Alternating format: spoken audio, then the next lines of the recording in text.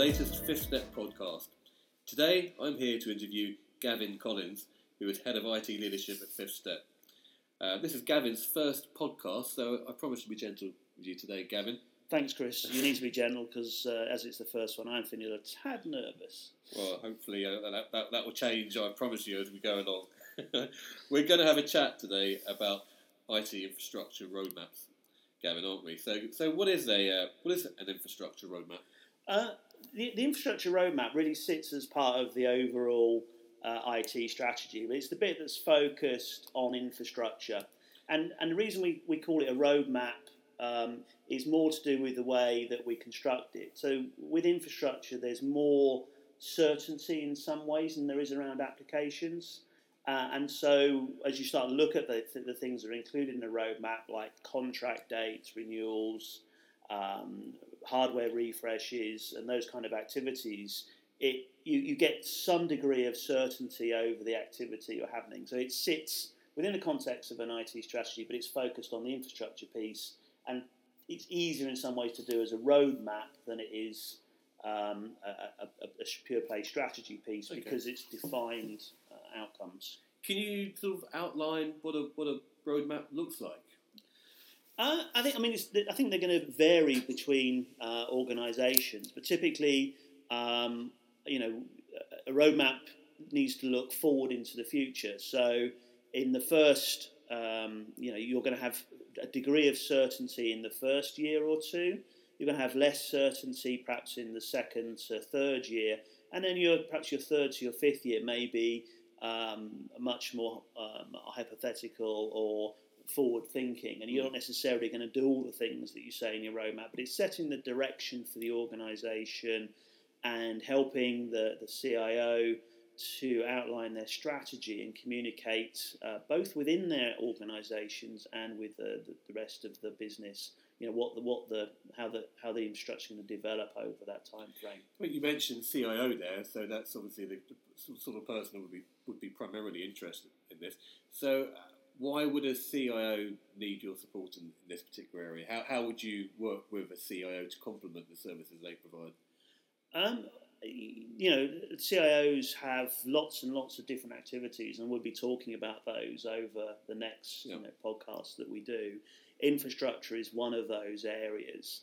The area that I think we help the most is to provide some real leadership expertise into an area where perhaps the CIO doesn't have the right skills to necessarily look at strategy, develop roadmaps, look at investment plans. There's only so many skills they can have, I guess, these days. I mean, when you look at the idea of the CIO skills of, say, 10 years ago, I mean, there might have maybe 5 or 6 core skills, but now there are probably 17, 18, 19, so it's impossible for them to have an eye to strategize all of those components. Yeah, absolutely, Chris. I think, but a key part of what we do is help the CIOs with capacity. So they'll typically have people in their organisation looking after infrastructure. Quite often, those people are quite technical. So, yes, they're great at fixing server outages and sorting out email issues and doing those things. When it comes to putting a strategy together, linking it to the business strategy, and kind of developing investment plans, they won't necessarily have those skills. So we can help the CIO in their organisation, this particular space, to give him a pair of hands to do this for him, that doesn't necessarily have him doing all the work. Amongst all the other areas that he needs to do. So it's about enhancing enhancing the CIO's position in the organisation and giving them that capacity to do the work. Yeah, I mean, I think that's the word you mentioned there was business. Linking into the business, because a lot of businesses now are very highly dependent on IT in a way they never were before. So I guess what you're doing isn't just advising maybe CIOs, but is there an element of providing them with the capacity to advise their CEOs or their chairman or the board of directors about the future roadmap of the business? Yeah, I mean, look, organisations today need to have a strategy. Digital first, resonates with lots of people. Certainly in insurance, I don't think there's anyone still doing insurance with quills and binders, right? Everything's pretty much electronic. Yes, there's still a lot of people walking around London with lots of paper, but that paper is slowly being digitised, and it sits within systems. And a lot of that stuff sits on various elements of the overall infrastructure that sits within an organisation. And that infrastructure is getting old, and it starts to creak. You only have to go back 20, 30, 25 years maybe. Yeah. And if you bought a laptop with a 2 megabyte drive, you thought you were doing well, right? You had a big one. And if you had 30 megabytes, my gosh, are you ever going to fill it? And now, of course, we talk about petabytes worth of data. And so that massive sort of increase in data has just driven, it drives infrastructure to keep increasing capacity around storage, networks, processing power. So all of that stuff sits in the underlying core of a business in its infrastructure, and the infrastructure piece of an IT strategy is making sure the lights stay on, the services are provided, and that there's the capacity and growth that's required to support all those business activities. Okay, I mean, so that's supporting the fundamentals of the business, but a word that's used quite a lot these days is innovation. Helping the modern, say, Lloyd's syndicates or managing agents, or up startups, so managing general agents. How can a roadmap help you to plan for the future and to be a more innovative type of business? Absolutely, it can do. I think roadmaps probably are more suited to organisations who are somewhat more mature. Okay. Typically, if you had a startup, you would have a strategy, and within that strategy, you would include your infrastructure. You probably don't need to necessarily think specifically about infrastructure. It depends on the size of that, right, okay, and what you're buying and the application mix that you have. Larger organisations, certainly ones that have grown through acquisition or mergers, are potentially having hundreds, thousands, tens of thousands of physical devices in their environment. Those physical devices kind of fit into the infrastructure space and the roadmap, and so those kind of need that level of oversight that perhaps you wouldn't need in a smaller startup. Okay. I'm not quite sure that answered the question. No, I think it did. So what is the outline? Is there an outline of a roadmap? Well, as I said earlier, the outline. What you want to do. The reason for having a roadmap is to provide that method of communicating to not just the business but other people in IT what's going to happen. So if you look at things, so a lot of people at the moment, if they haven't done already, are talking about should they go on a cloud strategy, should they have an on-premise strategy, or they have a blend, and there'll be decision points that will drive that, and that may be a data center renewal in 2 years. It may be a new application coming on stream that requires a lot of extra storage. So plotting those things into a roadmap and then say, okay, we can make a decision at this point and then choose, allows you to start thinking forward and predicting a little bit more about what that strategy looks like, and deflecting some noise. So if you're publishing that your data center is due for a renewal in 2 years' time, you can start saying, well, actually, I need to be planning that 15, 18 months at least in advance. So next year we're going to have a project to talk about data centers, and before that project we're actually going to talk about whether we want to be cloud, whether we actually want to have a data center, where it should be, or whether we want to get rid of it and move that processing out into the cloud. So that all those things factor into that journey, if you like, over that timeline. And obviously you have more certainty, as I said earlier, in the shorter term than you would do in the longer term. Okay. But having that longer term view, it also enables you to deflect questions from interested parties about why certain things haven't changed. So if you sign a 10-year deal, and there's lots of those out in the industry for something, obviously unless you unwind that deal, you're kind of locked in for 10 years. So if you have a roadmap that says in 8 years' time, people might remember that they signed a deal 2 years ago. Otherwise, they're not going to remember that. So that helps to cement that journey in people's minds and provide a vehicle for communications of that, to that wider audience. Sure. I think you said before that roadmaps should be living documents. So how often I mean, I think you sort of touched on that just now, but how often would you typically update a roadmap as part of any overall IT strategy? I would advocate doing it on an annual basis. Right. You'll typically do a number of different activities every year, and that may be your strategy or your operating plan for the year. You'll do a budget and a forecast for the year, and the roadmap should really be the precursor to that. So the roadmap should inform your budget, it should inform your strategy, and it all comes together into one set of cohesive activity. The reason we've pulled roadmaps out is to provide some differentiation and some conversations to talk about really around specific pieces of in the life of a CIO that they have to do on a basis and on an annual basis, and this is one of those particular things. Okay, and how would a roadmap, say, for example, support business agility and change? And how can it do that in a way that provides value? That's a key question. That's a good question. The $24 million question. When I talk to anybody about infrastructure, there's a set of scales, and on the one side, when people switch their infrastructure on, whether that be the phone, whether they connect to the network, they just expect it to work. So it's got to be highly available and it's got to perform, right? So you've got to have those two things. The converse side of that, if you're not careful, is everybody wants things to change really quickly. They want to be able to respond, and so from an infrastructure perspective, you're balancing those two sometimes conflicting demands across the enterprise, because you've got to deal with both, and so how you manage that and deal with it is part of the infrastructure strategy, if you like, and that will become reflected in the roadmap. But it has to work. It has to be on. These days, we're 24/7 type organisations, so infrastructure runs pretty much all the time, and I'm working with a number of organisations that are trying to get rid of patch windows and patch outages, and it just becomes very it's complicated. There's a lot to deal with, a lot of engineering effort that is very hidden from everybody. You'll be pleased to know.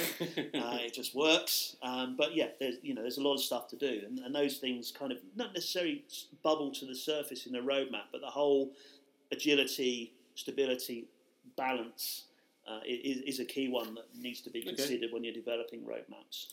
Okay, well, there are a couple of decisions you have to make, I suppose, when it comes to infrastructure, aren't there? I mean, one of those is, in-house or do you outsource? So, I touched on this a few minutes ago, but I mean, look, it's going to be different strokes for different folks, as they say. Certainly, doing a cost evaluation of the two is absolutely critical, and deciding where your business is. I think increasingly data protection is going to become more of an issue, and how you store, use and consume data, and how the cloud providers step up to the challenges of proving where your data actually is. It should be encrypted if it's requires to be so, but which gives it a lot of protection. But the evidence of where that is and how it's stored. So the cloud providers have got to deal with that. But when you're looking at it from if you want to keep stuff on premise, you've got a lot of overheads within your organisation to deal with. You have to patch hardware, you have to patch the software, you have to run operations, you have to back it up, you have to plan for your disaster recovery, you've got to work out how your network's going to work in that place. There's a lot of play stuff to do around internal disaster recovery and what that looks like from an internal perspective. Those things all exist. You just have to worry about those and think about those from a cloud perspective. But some of the operational stuff goes away. You don't necessarily care what type of hardware you're running on. You don't necessarily care what type of storage. You don't have to do the engineering effort that's required to map the storage. That's all kind of taken care of for you, or it's done through a relatively simple GUI. But you need people in your organisation that understand how to use those things, how to leverage them. There's loads of cost models out there. I'm not sure that there's necessarily any one that I would say is better than the other. it does depend on the circumstances for the organisation, the strategy that they're trying to adopt, and certainly cloud is a much easier way of providing agility and flexibility, Sure. because you can much more easily turn it on and turn it off once you've set. And certainly, if you've set up an arrangement with a cloud service provider, that ability to switch on, switch off is clearly there. The thing with cloud service providers is that they really make their money when you don't manage what you put up there. And what we see in lots of organisations is they don't really manage their estates. And when I say manage, they're turning stuff off. And anyone who's in infrastructure is probably chortling now, saying we never turn anything off. And not because they don't want to, but because no one agrees that we should turn applications off. So in a cloud world, you would be adding your operational costs out forever, because every time you put something in the cloud and you never turn it off, you've got that cost forever. One of the advantages for insurance companies is they may have older systems sitting in their data centres, but they may not be paying very much for those, because they can sweat those assets until they sort of dissolve into tumbleweed to a certain extent, but certainly within the 25 years that they're looking to, if they choose to do so. So you've got that's a lot of the balancing that's required in this. I suppose security is a key consideration in a lot of what you're doing at the moment. Obviously, especially in the cyber and the data privacy environment that we're currently in. I think you alluded to that earlier on. So things like the general data protection regulation and other things that impact on privacy. How can your roadmap help to provide comfort to a CIO that's worried about those concerns? I'm not sure. I mean, the roadmap's purpose is not really to provide that level of comfort. No. But obviously, when you develop initiatives in your roadmap, they will almost certainly have a security component.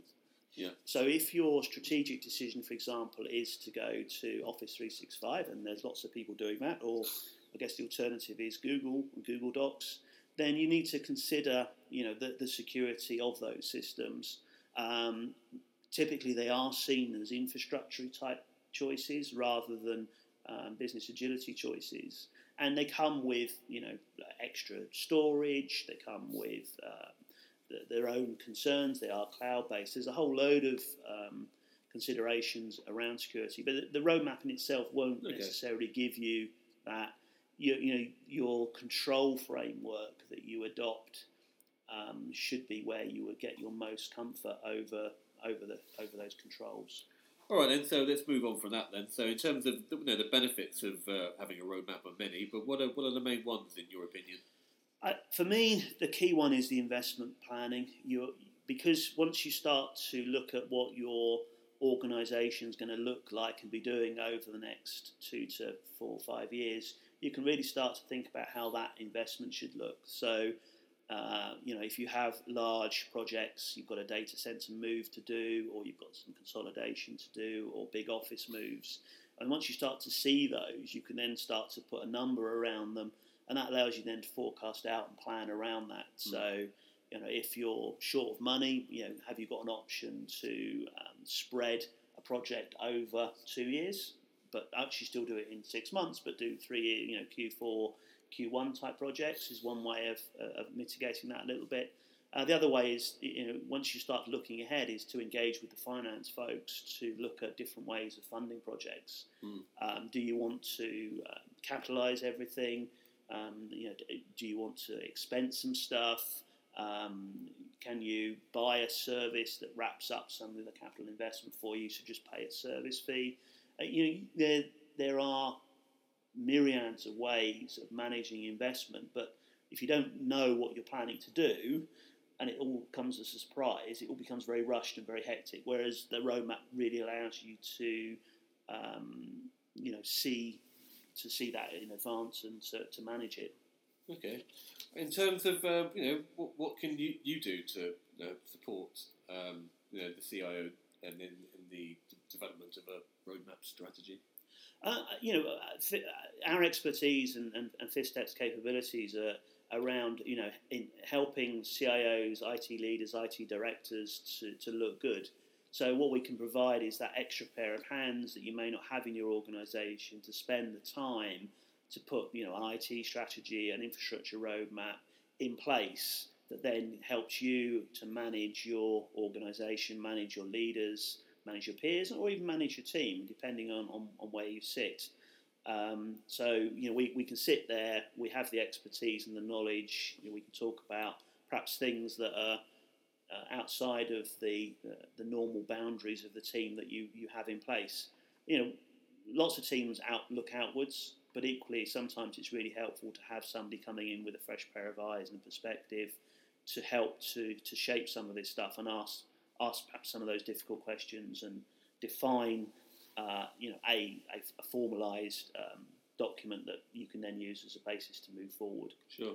And as well as doing the roadmappy type stuff and the IT strategy, it will spawn projects. And so, within our change practice, we have, in this case, infrastructure project managers that we can bring in to actually execute and run and deliver projects that might be generated out of the roadmap. What do you think? It's 2017 now. So, what do you think is going to be on the list of CIO priorities this year or over the next 6 to 12 months? Wow. I think we've touched on a couple already, Chris. I think definitely cloud and on-premise will be there. I think Office 365, I think most people will have either decided to do it, not decided to do it, or it's still to be done. And I think there's probably a lot of people who want to do it, but it's going to take a while to do. So those are perhaps two of the big infrastructure ones. What about, say, that portable technology, that the mobile technology? I've been speaking to, I speak to a lot of people in the London market. I spoke to some claims managers the other day who were talking about how they were starting to work from home a bit more, and they were looking for technology that allowed them to do that. Is that sort of thing on people's radars? I would expect that most organisations today have remote working as part of their toolkit. It will be in there, in the systems, in the infrastructure. Yes, it definitely falls out of the roadmap. I'm not sure I see any major activity. Maybe virtual desktops. So virtual desktops are where you buy your computer in a data center somewhere, and you just use your mobile device or a browser to access that computer, and it accesses it, and then it accesses your home system. That may, I'm seeing there's a lot of activity around that. It's not necessarily the cheapest way of delivering IT, but it does have the advantage of keeping your data under control, and maybe that data driver will make that more of an activity. But I think I think that the big challenge is probably, from an infrastructure perspective, is going to be storage still. That exponential rise in storage means that it's an annual challenge to keep up to speed, and just swapping out disks or adding extra SANs or whatever it is that the mechanism is. That's probably one of the bigger challenges for the infrastructure folks. But we're coming up to some interesting times. AI is coming in. Blockchain. I was going to say stuff like data. We haven't even touched on things like data or analytics. Well, the data is the storage, right? Yeah, so that's where I've talked about storage. But I think as well in terms of the application of that. And as AI and blockchain become more prevalent, they'll generate different solution requirements, perhaps different needs. And AI is interesting because there's a lot of stuff that I guess that you in the cloud is already done somewhat automated, and so maybe more of that coming in, and we'll see some more AI type solutions for the provisioning, management, and delivery of. That sounds to me like a theme maybe for another podcast. It could be, yeah. That's a good idea. Yeah. Okay, well, maybe let's touch on that in the next one that we do. But I think that's pretty much, concluded this one for today. I hope that wasn't too painful for you. No, I'm through, so ready for the next one. Get it through to the other side. Brilliant. Okay, well, like I said, we're going to be doing a few more of these podcasts over the coming months in 2017. I gather Gavin is also is actually sharpening his quill as well to start writing a few podcasts. So I think one of the upcoming blogs that you'll be doing is going to be touching on this theme too. So you'll be able to, anyone listening to this podcast will also be able to have a good read of what we've been talking about. Yep. You'll be able to see that. on the Fifth Step website. So if you go to www.fifthstep.com, and that's